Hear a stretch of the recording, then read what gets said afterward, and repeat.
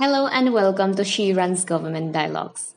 I'm Angelica Aribam, the founder of Fum First Foundation. We are a non-profit, non-partisan organization working to amplify women's political leadership in India through capacity building and mentorship. She Runs Government Dialogues is one of our initiatives where we bring in political leaders from across the world to come together on a platform and discuss how to advance women's political leadership. In this episode, we have four very prominent women political leaders who will discuss about the challenges they have faced as a woman in Indian politics. Our first panelist is Atishi. She is an MLA from the Aam Aadmi Party in Delhi. Our next panelist is Jyoti Mani. She is a member of parliament in the Lok Sabha representing the Congress party. Our third panelist is Priyanka Chaturvedi. She is a member of parliament in the Rajya Sabha representing the Shiv Sena. Last but not the least is Lalita Kumara Mangalam. She is a former chief of the National Commission for Women and a member of the BJP. The session is being moderated by Ms. Padmaja Joshi of Times Now. Over to you, Padmaja. Much everyone. Thank you. A special mention for Angelica. I think this is a very, very important conversation to have, and I wish you the very best of luck. I don't think there is any other way to begin this conversation today except to talk about what happened today and the case of a young girl who was burnt alive today in Unnao. She is still alive. She is critical. She has suffered over 70% burns. And the one thing that I heard in the morning today, which I think all of us must hear, because disturbing as it is, it just brings home what women go through, but we never realize because it happens in some very far off place. The eyewitness, the man who first saw this young girl as she was burning and running, she ran for a kilometer on foot, looking for an ambulance, looking for help. He said today on TV that when I saw her running towards me, I got so scared. I thought she was a witch because she was so charred that I picked up a lathi and I told her to turn away because she was really scaring me. And in hearing that man, the only thing I could think of is this: if looking at her was making him feel mortally afraid, can you imagine what that woman was going through at that point of time, who was in flames and running, seeking help for a kilometer? And the tragedy is not what has happened to her, what happened in Hyderabad, what happened in Pollachi, what happened in Coimbatore.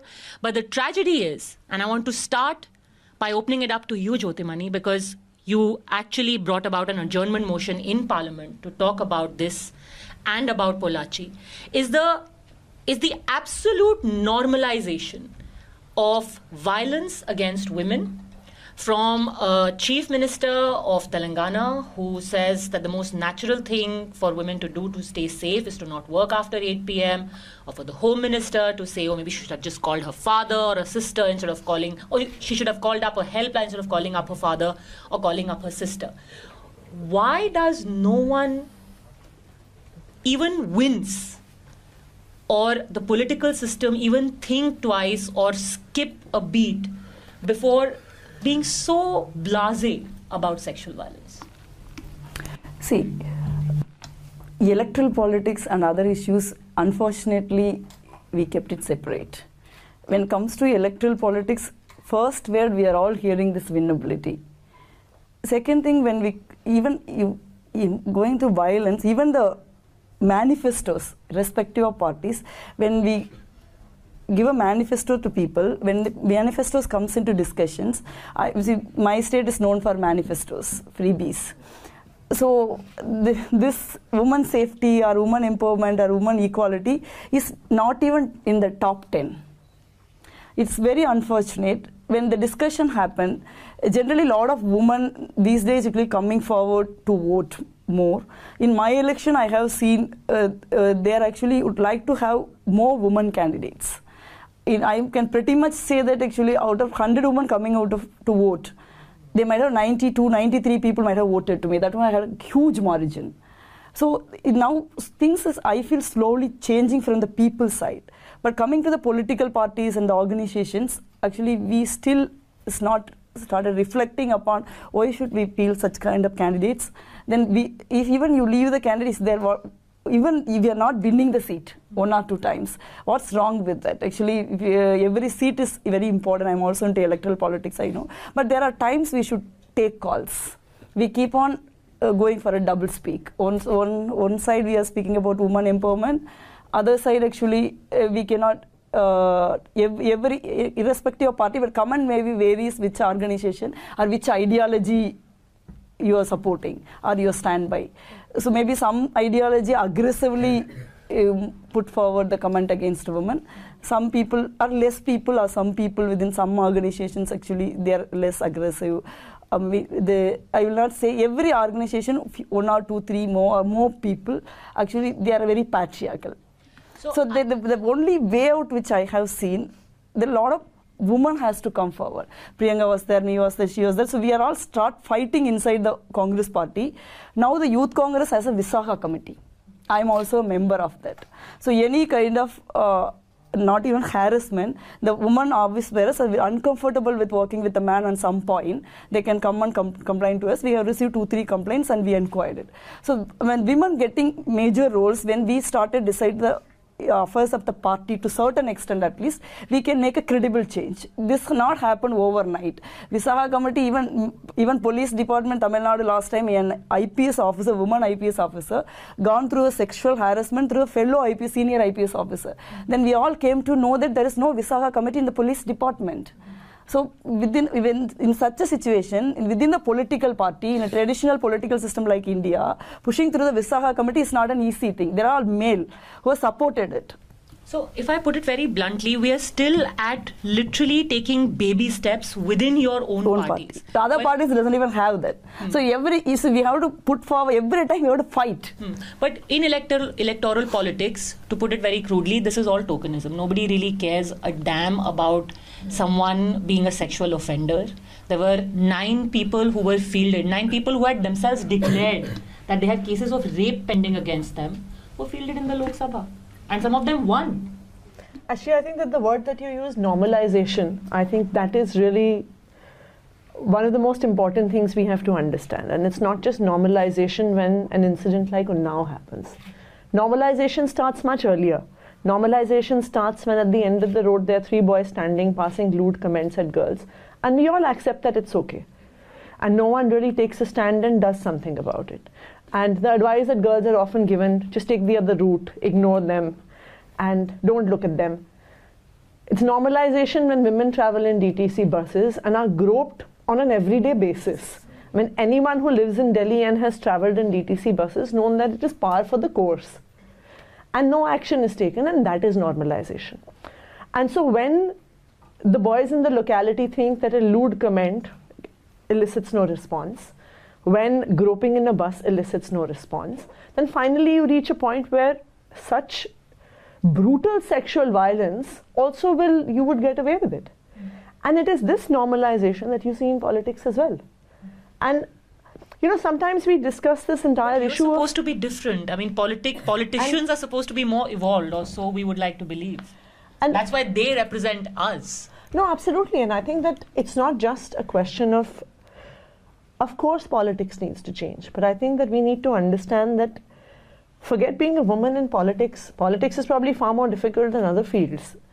For a woman, I've seen so many of my friends and colleagues who studied with me, who have to plan their careers thinking that let me not have children till I touch a certain age, till I become a partner in my law firm, till I become a partner in my investment bank. Because if I have children and I need to take a year off, I'm not going to reach the mark. And politics is even more complex than that. That's still a mainstream career. In politics, you have 24/7 professions. In politics, you're always out of the house. In politics, you never know what is going to happen at the next step. So if mainstream careers are still difficult for women to have, politics, unfortunately, is far more challenging. And I think that is really something that we all collectively need to think about. And it is very unfortunate that when parties don't even think twice about fielding the kind of people that they do. And I think that if there is one thing that needs to come out of what we have seen in the past 1 week, the kind of outrage, it is the demand from citizens that political parties do not field candidates who are accused of crimes against women. And unless we can do that, then outrage may last a few days and it'll probably get over soon, but nothing actually changes. But as Jyotimani said, winnability is the criteria. You're spending so much money and every seat matters. So it doesn't matter if the man has a criminal background, as long as he wins, as long as he gets you 272, that's all that matters. With your vast experience, have you seen any change at all over the years in your party, in politics in general? I'm known to be too brutally frank, so let me be my usual self. Not really. Most of the changes are cosmetic. There is, in the BJP, there is reservation at the party level, but it's certainly not there in the distribution of tickets. Possibly one of, according to me, the best things that happened in India politically was the reservation at the panchayat level. We have some 13 lakh odd women at the panchayat level, and as Rajiv said, there are more than 50% women at the panchayat level, both as members and as panchayat pradhans. Now, statistically, the pradhans and women members have done more work for their communities than have men. Maybe smaller ticket work, but more work that has uplifted the communities economically, educationally, in every other way. But that doesn't seem to matter. Also, you will find that, patriarchy in this country runs very, very deep. It starts with the lack of toilets for political workers. All four of us here will tell you that. When we go on campaign, we don't drink water. Because where's the loo? Yeah. Okay? You don't talk about having your periods. I know a huge number of women who take those, whatever those pills are. Fortunately, I'm beyond that age now, but I had to go through it too. And you don't complain about it. You manage with Combiflam or Crocin or whatever it is, and you just grit your teeth and go on. And normalization starts from there, not even the buses and the... even women think twice before they ask for something that should be a very normal, natural demand. And even women are not always empathetic. I wouldn't say even, I'd say many women, most women are not empathetic. Of the four of us, I don't know which of us had a female mentor in politics, quite frankly. As a spokesperson, it was Arun Jaitley who really groomed all of us. And I'm not saying that I don't have friends in my own party who are women or even across other parties. But women tend not to mentor other women, and I don't know why. Now, it's also true that, you see, because all of us, every person is ambitious in their career. So you make compromises. And that's a mistake, according to me. But it's also true that if you don't make compromises, often your chances of climbing the ladder are scuttled. Whether it's by a man or a woman doesn't make a difference. I have said this many, many times, that patriarchy is so deep in this country, it's not just the men who are patriarchal. There are far too many women who are patriarchal. And we don't address that ourselves. But when you talk about making compromises, does that compromise also include when something blatantly sexist or misogynist is said in your party, in your presence? Absolutely. And you just keep quiet? Most of us have gone through it, and I think we react almost according to the reaction. Or we know we pay the price for it. If you're ready for it, then yeah, we do react negatively and we can be aggressive, etc. But I think almost everybody, if we're really brutally honest with ourselves, at some stage or the other, if it's not overtly sexual, you just say, they're all like this, they're all dogs sort of thing, and let it go. And I'm sorry to be so blunt, but that's how it is, and I think in almost every career. And as Atishi was saying, if, what one calls the normal career where you get paid for things, etc., you tend to put your own needs, your own desires, or whatever it is, and all desires don't have to be sexual. The other thing is the overt sexualization of every career woman. How you dress, what you look like, what makeup you on, are you wearing lipstick, are you wearing perfume, what bag do you carry, are you wearing a costly enough sari? Everything is about it's very facile, it's very, how do you say it, what is on the outside. Nobody really wants an aggressive, competent woman as a partner. You know, in fact, It's okay if she's subordinate. Partner, I mean, there are lots of question in marks. Indian politics, that image of a woman, that I want to talk Big about bindi. in detail later. But since you said that, you know, you make compromises, there was a point at which you decided to not make a compromise anymore. Why is that? No, I personally believe that if you do not stand up for your own self-respect, you cannot stand up for all the ideas that you're going on talking about your own idea of India. And if you are not convinced about what is happening around you, and the normalization that we're talking about, how blasé people are, and just because you challenge that status quo, and you challenge that normalization, I was shocked that I got comments which said, no, there has to be a bigger reason why she's left. Yeah. There has to be a reason why she's gone. Maybe she didn't get a ticket. Oh, she didn't get a ticket from Mumbai Northwest. Maybe she was seeking a ticket from where Urmila Matondkar was seeking a ticket. Maybe she's going for a better deal somewhere. I was doing nothing of that.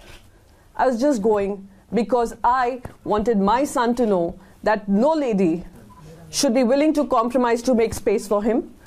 And my daughter should know that she's never ever going to compromise on her self-respect because of whatever is being thrown at her. And that is what was my breaking point. And I would say that people can continue to question it.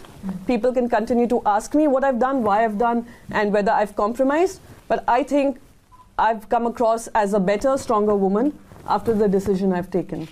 And being able to contribute more significantly in challenging the status quo that prevails for women in politics, challenging the status quo of this entire normalization that, you know, a man can get away by saying any kind of nasty things to you. He can enter into your bedroom. He can say all the kinds of possible. I'm sorry I'm using that word. And yet he gets a ticket because he has more chances to win. He lost his deposit. And that is the truth. So I was not willing to follow politics the way it's traditionally followed. I've challenged the status quo, I faced the brunt of it, and time will tell whether I did the right thing or the wrong thing, really. As of today, do you regret it? Do you wish that? No way, not at all. I do not regret any decision I've taken because every decision I've taken has been on my own terms and conditions. Many times people tell me, oh, look, this political party made you. I beg to slightly differ because I was already writing columns. I was already appearing on television. And yes, I also contributed significantly to that political party at a time when the party saw its worst. Out of the 100 spokespersons they have, why is it that Priyanka made it to the front page of every single newspaper after she chose to quit? So I know what I'm bringing to the table. I know what I contributed. I have absolutely no regrets to what I've done. I've learned a lot. I have immense respect for the people who have taught me in my journey, and I said that as much in my resignation letter, and I don't regret one bit of it. I'm happy where I am. Good for you. Jyotimani, are women a liability? Since Atishi, brought up that point about how women have to plan their career according to, where they would be in their lives at that time. I know it happens in most professions where it is said that, why should we hire you? Tomorrow you're going to have a family, you're going to have a baby, we'll invest in you, then you'll run away, and you have a 24/7 job. Is that why there aren't so many women? Because who wants to invest in them? Maybe they won't be able to go out and do your Padyatra because they'll have to sit at home with their baby. See, it's a much complex affair. Actually, when I started from Panchayat at the age of 21, I don't even realize the importance of getting into electoral politics because there is a water issue. Dalit people are discriminated. They're not given drinking water in my village, where our people have a lot of drinking water, overflowing drinking water. So that point of time, I thought it's an injustice. So if there is a power, I can change the situation. That's what my simple thought that time. That 33% everyone, Lalita talks about, without 33% reservation in the Panchayat, I might not be sitting here. Even with that 33%, I gone through literally a trauma when I decided to contest the Panchayat election. The 1 month, actually, everybody came to my home. I don't even know they are my relatives. Some of them my mother didn't know. So 1 month I got free advices and all. Politics is not a place for a woman and good family woman. Then some finally they said, Kali Yugam, I don't know what to say in Hindi. Kali Yugam, that's the end of the world. Yeah. So the Kali Yugam came, finally only women can contest in the seat. Even the reservation seat. So I gone through so much. So then I realized that actually when we started fighting the water issue, it's a very 15 days of technical job. Somebody has to put an order, somebody has to take a tender, they have to lay the pipeline, that's it. But it's not worked in that way. It's a very complex system because all other people, that time my party chairman was in the council. So everybody was actually colluded. I don't even know actually they are colluding against me because I was so naive and 21, just got out of college. I never have idea how the society, how political system. I simply jump into it. I don't even literally swimming. So then I realized that slowly, because that time I said, I'm not someone easily compromised from my childhood. So I just started fighting. I fought for 3 years, just 15-day job. We finally did it. So then I realized that actually you woke up at 6 o'clock. I was lazy college students. I'm my only daughter. I'm brought up by a single mother, so she cannot say no to you. So I do all kind of blackmail against my mother because Amma, I'm only daughter to you. Why are you scolding me and all? I'll do all nice stuff because later that all given back by other people in the politics. How I exploit my mother. So then I realized that 6 o'clock in the morning there will be people at your home. Then you end up in coming to. So I am coming from a very normal political party. My brought by a single mother. We don't have very big finance. Of course, we have ancestral lands and all. We don't have very regular big incomes. So I use public transport. I live in a village. The public transport last bus come at 10 o'clock. So I came from Karur and sitting in the 10 o'clock bus. You reach at 11 o'clock. So then I have a reading habit. At that time I was a budding writer. Now I stopped writing. So then I read to 1 o'clock, 2 o'clock. Then I hardly sleep 2 hours. Then I slowly I go first term over. So I thought by the time my mother wanted to get married because nobody was to tell, because she always upset with my electoral debut and all. Though she was supported me. Without her actually I may not, like when Rajiv Gowda is about to cry, actually I controlled myself because I lost her 1.5 years back. She was like a backbone to me, Priyanka, and all. Everybody knows that. She is someone actually who never take a regret for anything in her life. She never cries. She's a very courageous lady. So she's a role model to me. So then I realized that actually having an office and marriage is impossible. So I told my mother, wait, I'll finish 5 years, then also I'll 26 only. Then I have no other option. There was sand mining issue we are fighting against the ruling government, that time Alliance DMK. So I got into sand mining struggle. It's a life risk. You got into sand mining in Tamil Nadu because we fought that struggle in between. I cannot left. So I fought the second election and we fought the sand mining struggle. So in the next 5 years, 10 years, then I realized marriage is too big for me. I can't get into that because you can neither justify this nor justify that. So then you forced to make choice. But I never regret for not doing it. Sometimes I feel that it's my personal opinion, not an offense to anyone. But many times I thought that's the only best decision I made in my life. Many of my colleagues in the politics endorse that. Married colleagues endorse it later. Especially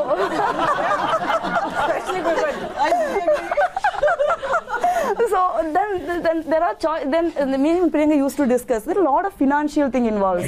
How you get to transport, where you stay, because it's not a paid job. Then people like me never compromise with anything. We have our own terms. So it's very difficult. I'm like a nomad actually from my childhood. I'm like that. So I have a lot of friends and relatives. I land up in any house at any point of time. Everybody knows that I need small place to sleep and whatever they give, they'll eat.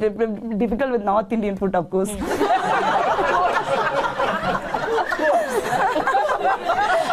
You know, I think the kind of applause you've gathered here in the room pretty much is an endorsement of your view. But that being a lot of struggle.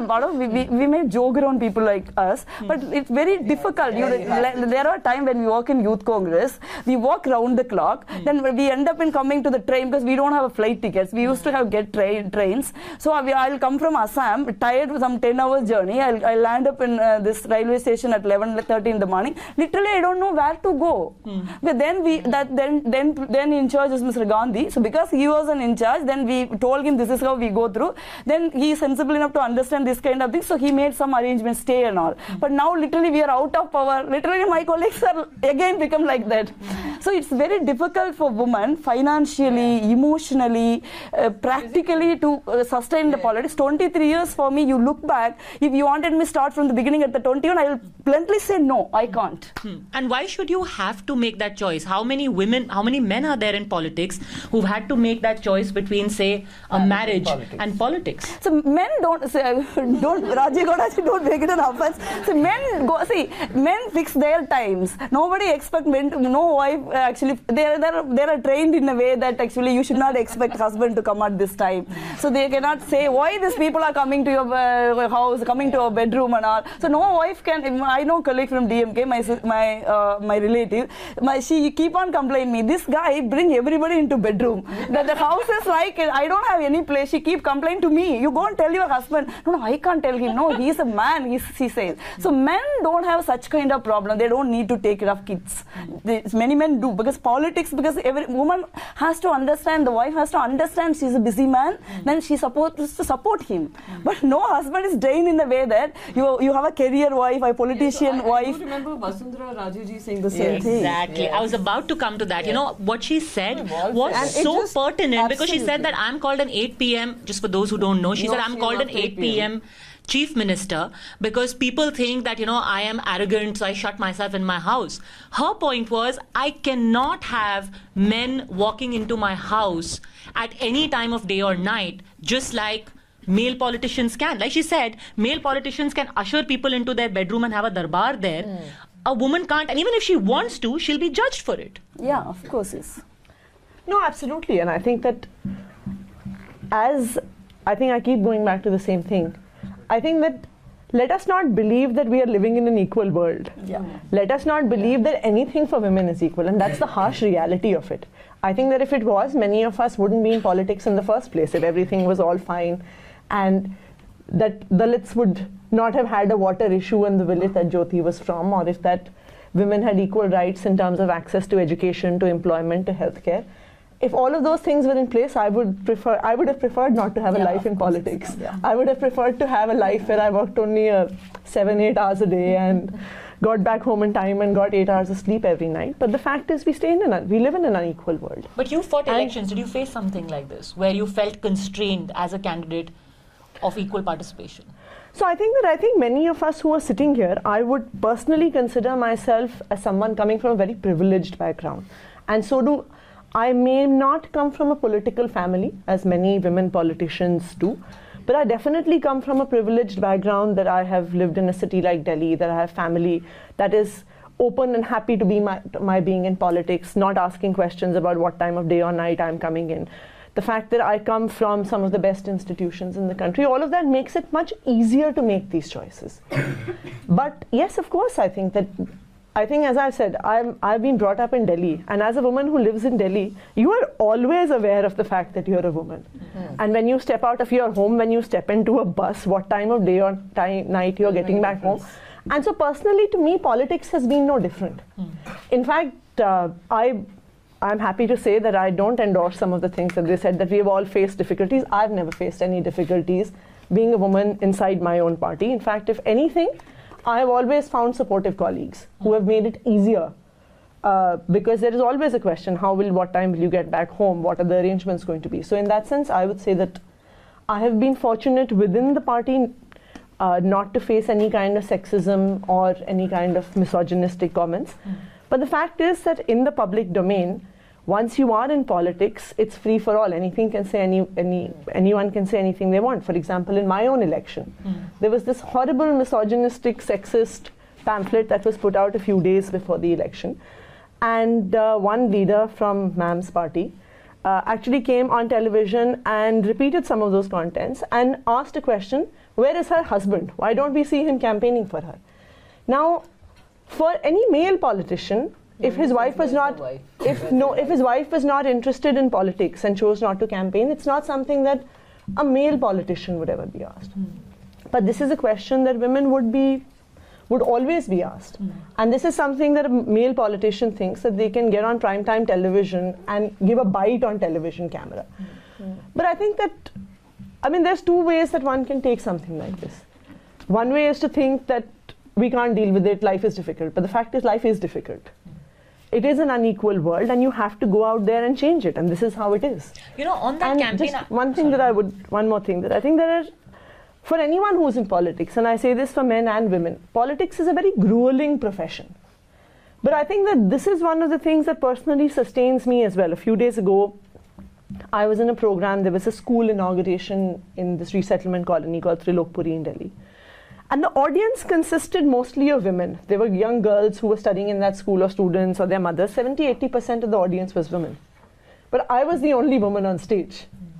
And I think it's extremely important for women to battle it out and become role models.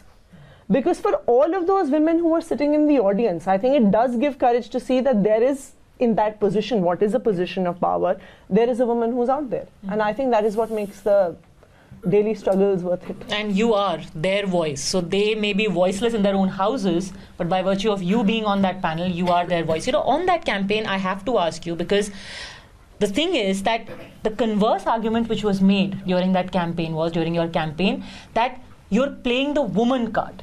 And why not fight on an equal keel? Why make it into a man versus woman issue? Because it was. I mean, can I also add to that? Why should we fight on an even keel when it's not even? Yeah. It's nowhere near being even. It's totally uneven. So why do you want me to fight only me? Men don't fight on even keel. Why should I? Full stop. You want equality? No, I'll give you equality. Yeah. Then we decide our strategy. Yeah. But having said that, about reaching out to your constituency. Coming back to what I said, I think that I didn't start that discussion.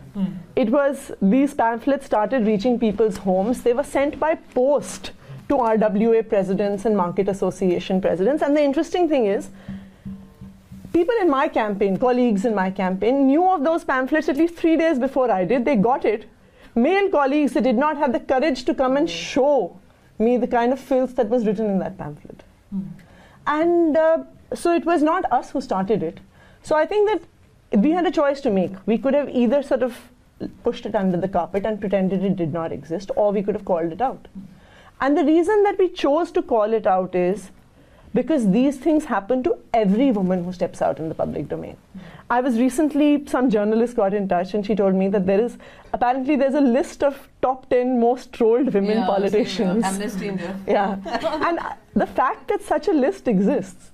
But there also they were asking me some questions that how do you react to trolling?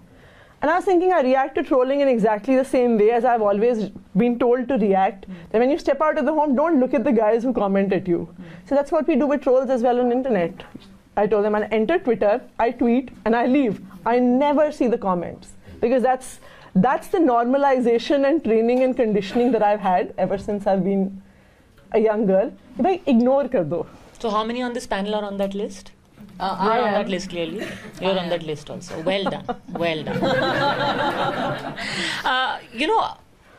Does it make you angry that this kind of thing happens and it's par for the course?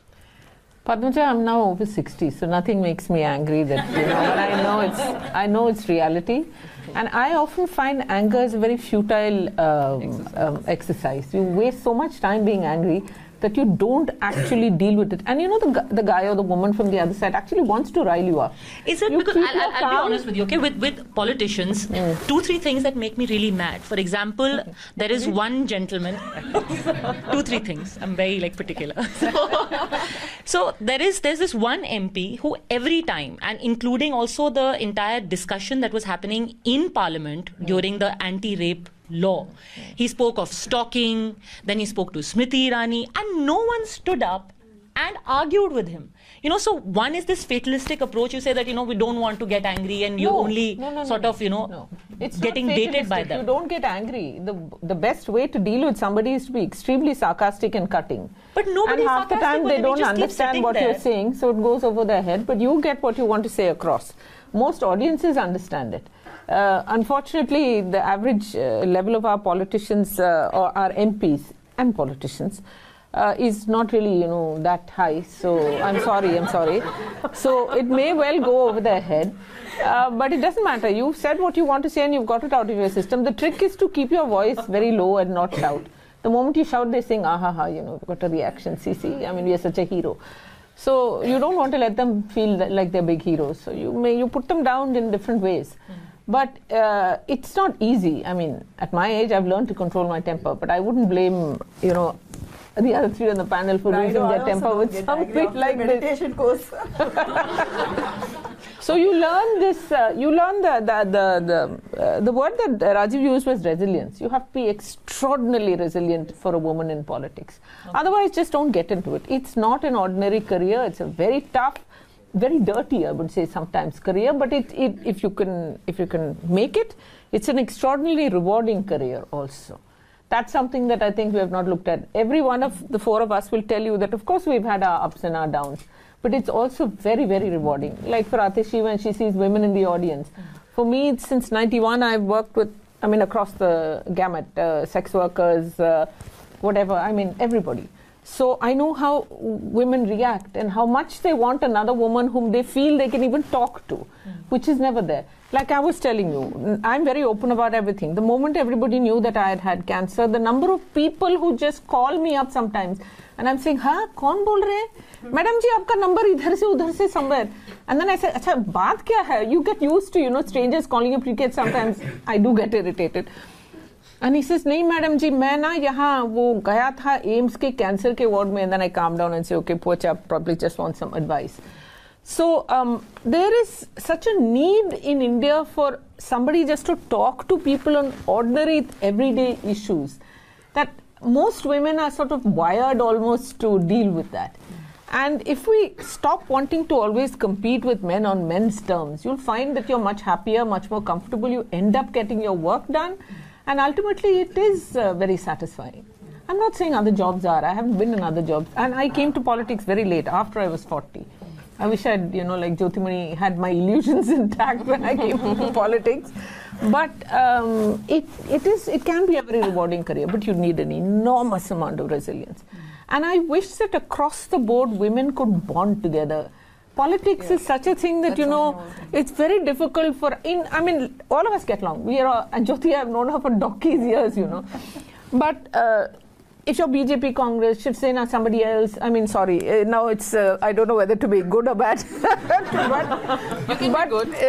Of course. Never know what happens. This kind of diverse panel, to get male politicians would be far more difficult. So there would be more women across political lines who can sit together and talk about something like this. Because we are still so few of us. So we understand that we've got to stand together, I would say something here.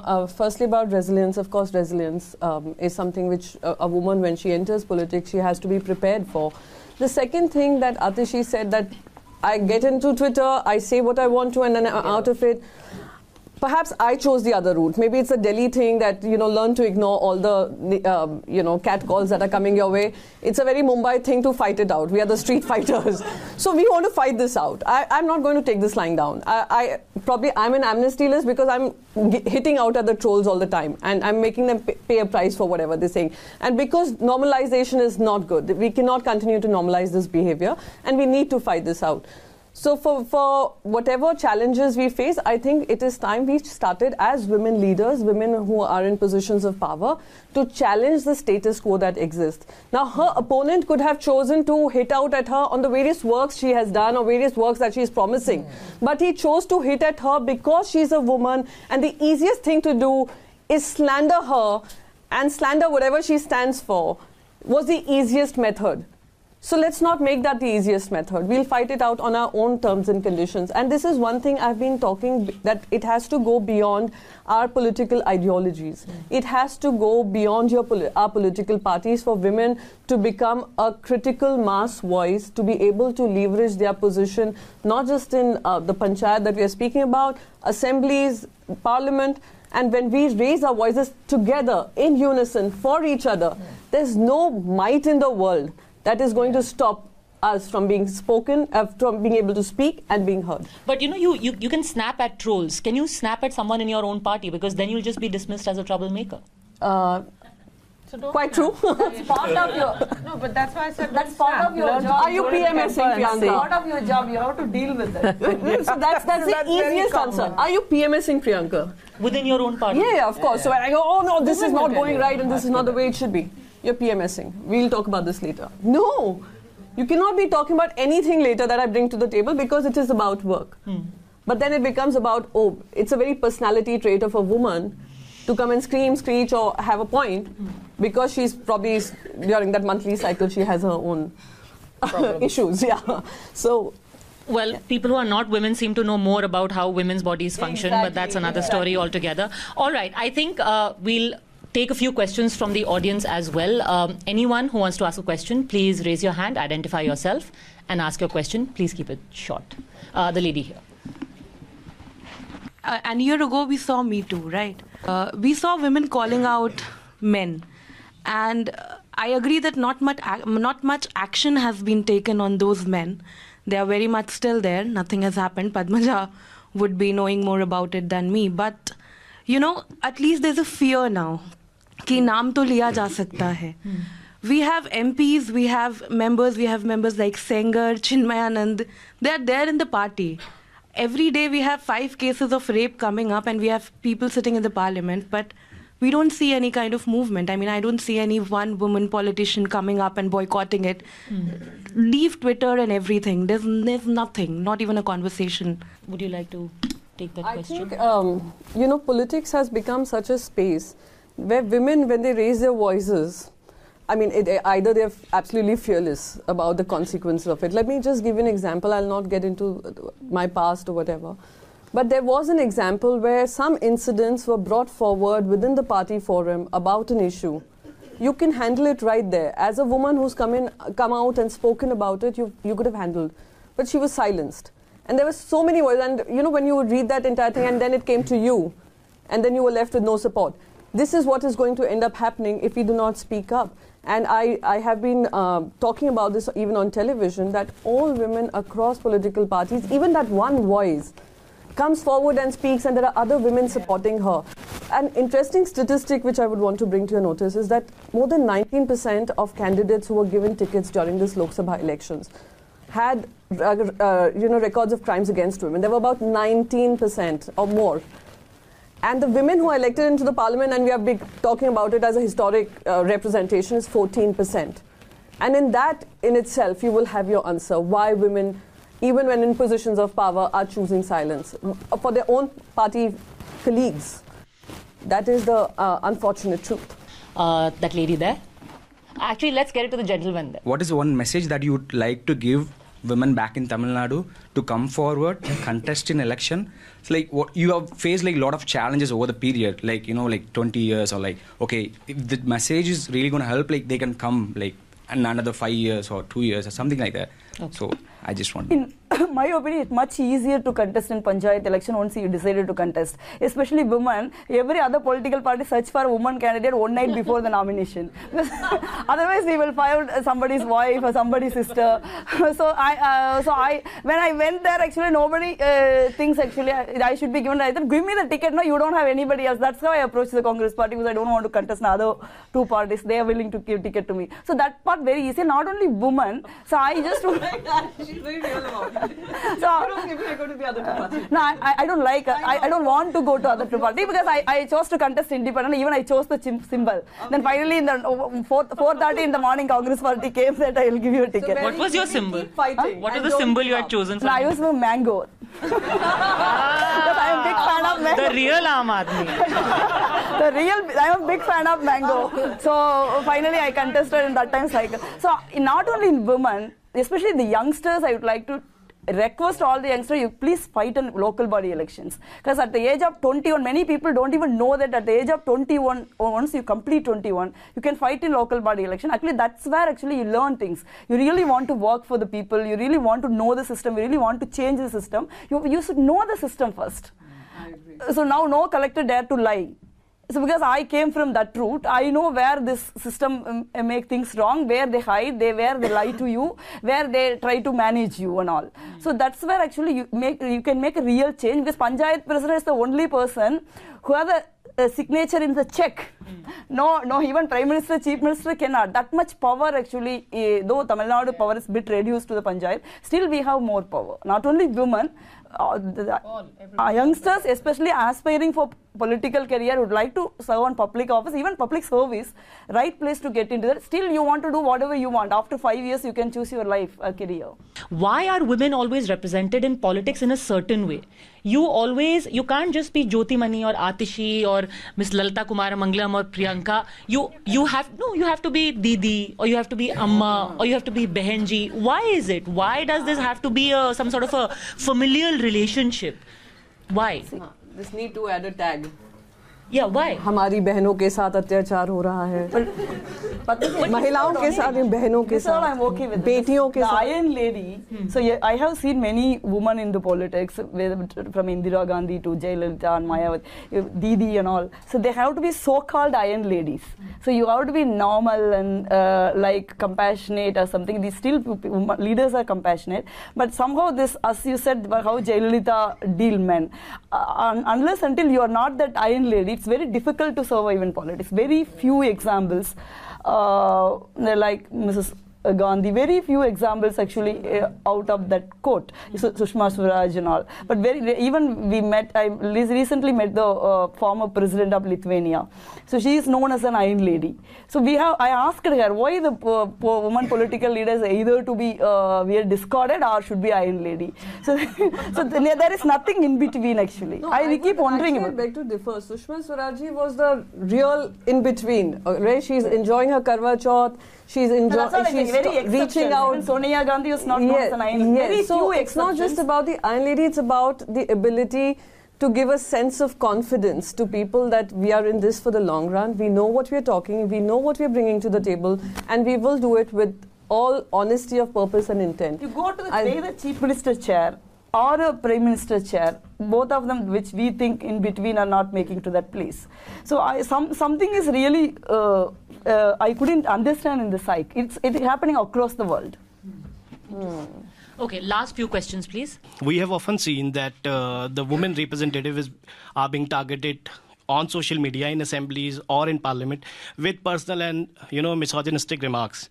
So how easy it is and how hard it is to carry these emotions at home and get up for the stay spirits high and for the next day, how easy or hard it is to. I joke on odd days, I'm Panotti, on even days, I'm a lucky charm these days. Right. So no, but all I'd like to say is anyone who's followed my journey would know it is all about being all heart and emotional rather than being very logical, very, I would say, thinking in terms of how she's progressing or whatever. It was more to do with the passion that I brought to the table.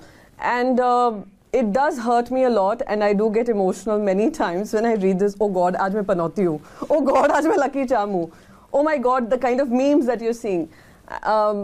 But I think, and this is something I've been saying, people expect women to grow a thick skin. I've said no, we cannot. Why should women be expected to grow a thick skin, wear a particular sari, wear a particular bindi? Why can't men become a lot more sensitive to what they are doing in terms of judging these women who are out there in public spaces? So it's become a part of my life. But yes, it does. When I read some of the tweets, I just end up crying also. But it's part of my life. I've learned to accept and Lucky Charm is because of the yo-yo of Maharashtra. It was very interesting, for Shiv Sena and Congress to come together in an alliance is historic moment in India's democratic, I would say, alliances. It's historic. It's a huge leap of faith for both sides. And for me, having to witness that, being part of both the parties at one point in time with the Congress and now with the Shiv Sena, I did attract a lot of attention in the last 1 month. Yeah. Very subtly put. All right, last question. My question is to understand your experiences and views on the congregating that many a times came up in our discussions. And when I say congregating is the collectivizing or coming together of women legislators or members of political parties at the various defined levels. Say, when we say many African countries or some of the Nordic countries performed very well on indicators of women's political participation, it was the women's caucuses played an integral role in that. Even in the subcontinent, India is the only country that misses that out. So a body like that, say at the parliamentary level, which may not be institutionalized also, but exist. And even at the state and sub-state level, where the space for the women legislators to come together across party lines and also, be able to put forward the voices, exactly what we are talking right now, into within the institution. How much do you think it is actually practical, possible in the Indian setting and the Indian institutional structure that it is possible? And very quickly, because I've got this opportunity, I really want to also understand, through such a body or through any other mechanism, there's this one entry point level of the poll booth at the very grassroots. So we have these 13 lakh women in the panchayat, and on an average, state assembly is like 9%. That one linkage, it's very less talked about. It's your experience. You must be. How easy, difficult? Definitely it is difficult. Okay, let's talk about what the are the parliamentary level, assembly level, and informal level. Would you like to? The panchayat level. At the panchayats, there's no reservation above that. That's why The moment there is this gap, basically because there isn't reservation, if you ask me. At the panchayat level, like she said, without the reservation, since there is reservation, they come to you because they have to have their women quota filled up. But at the other two levels, we still have some way to go. There is a lack. There are very few Jyotimanis who made it from panchayat up to MP throughout the country and throughout parties. I'd like to add in terms of, how regional parties are showing the way. TMC, BJD, they brought in a reservation within their political party. Now, in the Shiv Sena, we did realize that women come forward and they're very excited about the idea of contesting the local corporate elections, and beyond that, they have cut down their ambition or they haven't thought beyond it. So we are now grooming our women leaders who are corporators already, which is above 50%, grooming them to look at assembly levels, look at being in the parliament. So grooming could also begin at the at a level of every political party. And caucus, I think, is a brilliant idea, something I've been thinking of, that if I ever get there, that's the first thing I'll do. But don't know the... Your question, Tamil Nadu, when the first time Panchayat election happened, the reservation was 5 years for women. The woman cutting across the party line, they have a woman Panchayat elected representative forum. It was quite successful. Actually, they were able to convince Jayalalitha that the Panchayat reservation has to be extended another 5 years. So it works very well. It worked very well in the past because last five years we don't have Panchayat election in Tamil Nadu. The forum is not existing now. But I think many other states they have tried. Kandigram University was facilitated this forum in Tamil Nadu. But I don't think the assembly level and parliamentarian level, I'm not aware of such forums. But many people keep thinking about ideas, but maybe cutting across the political party. Do you informally sort of we have all gel very well in the central hall. On certain issues other than gelling, do you sort of all the women lobby together? No, but I don't think actually when Tamil Nadu when we go for a debate, many people think we'll fight with each other. So I don't think why should we? No, but I do remember an incident that happened recently where the speaker who was a woman, Ramadevi. Azam Khan had made some nasty comments, and all the women parliamentarians got together parties, actually we stood up. So it went beyond political, and that is the movement we need to create even in the parliament and assembly level, where women make their voices heard, and they made it a 1 hour discussion on how you cannot get away by speaking the way you did, and that cut across all political party lines. And I thought that was how you leverage your collective voices and that's make an interesting it happen. point. You think should be done at state levels? No, I think that, in fact, your question of is it feasible, I think it is increasingly feasible. The reason it's increasingly feasible is because women's issues also cut across party lines. I think those are issues that no one can raise any questions on. Do you need safety for women? Yes. Do you need stringent rape laws? Yes. And so I think that there is most of the issues that still affect women are now something that no one can debate about. That is this desirable or is this undesirable? And I think that is the reason why it can become more feasible, number one. And number two, I think that it's anything in politics, whether it's feasible or not, I strongly believe depends on citizens. If citizens exert enough pressure on politicians, everything becomes feasible. And also depends on numbers. So send more women into parliament, send more women into assemblies, greater numbers, greater voices, greater power. And on that note, thank you very much. All the ladies here on stage have been wonderful and a wonderful audience. Let's hope in the next election we will have even more women, and the next debate we have even more women on stage. Maybe some Thank of you. them are coming. Yeah, maybe some of them. Angelica will be there. Angelica will definitely. Thank you. Process.